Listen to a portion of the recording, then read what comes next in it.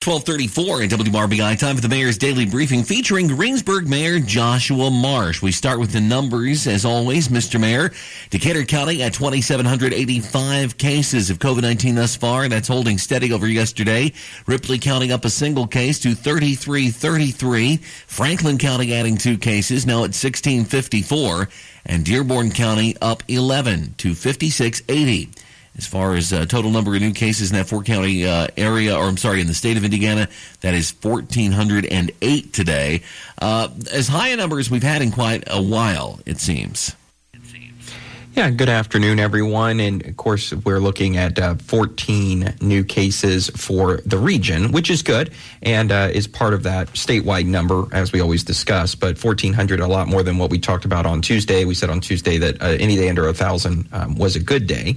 But it all does sort of relate to how are we doing when it comes to that orange, yellow, blue, red map that we talk about. And actually our 4-county region and most of southeastern Indiana, kind of with the exception of Ohio County, is doing really well. And we're all in the blue again this week, which is good, and it's good for us. And we're actually the largest cohort, if you will, of contiguous counties in the state in blue. So that's good. We're glad to see that. That is something good for our region and is one of those items that we continue to look at and monitor about people making decisions for. Of course, prom's going to continue this year, it seems like, and they're really worried about graduation and making sure that they get that in. And that's all good for our part of the state.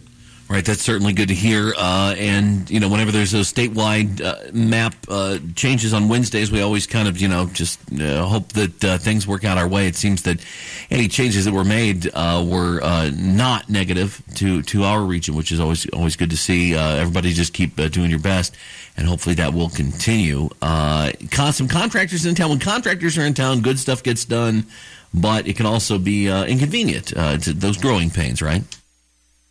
Yeah, exactly. So we're starting to see contractors in town for our CCMG 2020 funding, which was Community Crossings Matching Grant. We talk about that quite a bit. This was awarded in the fall last year for this work to be done this spring. We are starting to see them arrive in town to do curb ramps to make sure they're ADA compliant. Then we'll start the paving process. I'm hopeful in the next few weeks they can get started on that, and we can see some great improvements to certain thoroughfares in our community. And, of course, we've got another round planned for later this year, and we'll go ahead and place a quote and a bid for another round. All right. Anything else to tell us about before we wind things down for today and for our visits with you for the week? I don't think so. Everybody have a fantastic weekend. Stay healthy, stay safe, and enjoy the weather.